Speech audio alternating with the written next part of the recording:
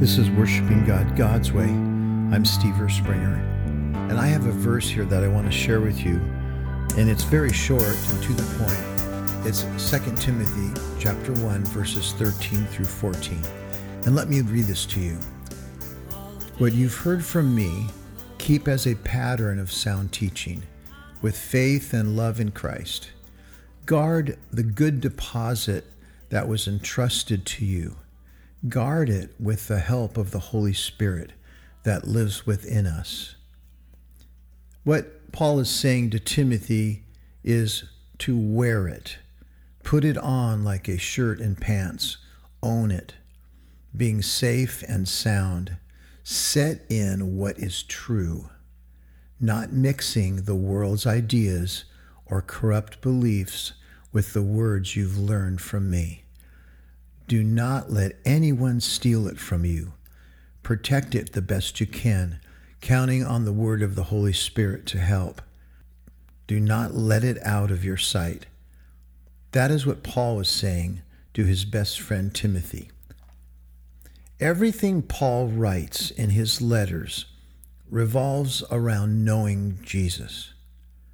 In these letters are subjects such as faith, love, living freely, being a church, ministering to one another, walking and moving in the Holy Spirit, being bold and preaching, teaching, prophesying, and encouraging all those who believe to do the same thing.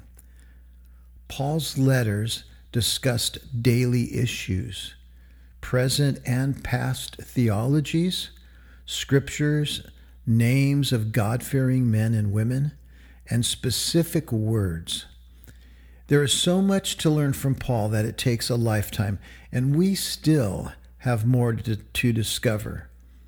With each deposit of truth that comes in the form of words, we have the responsibility to protect it with the help of the Holy Spirit.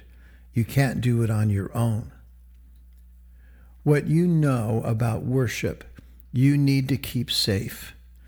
Bowing before the Creator is a sound teaching that the rulers of this world would like to steal from you. Along with all the other truths that we have learned, bowing before Jesus is high on the list of universal bandits and hackers whose goal is to hold worship hostage. Listen to Paul. Keep this deposit of truth under lock and key, not exchanging the act of worship for any socially moral idea, comfortable teaching, or weak theological concepts created to please people. We live in a world where people are trying to change the truth, where they're trying to rewrite the words that the Bible says. Intimate worship, worshiping God God's way, is worth guarding. And being worshipers, we need to do that. We need to guard worshiping God God's way.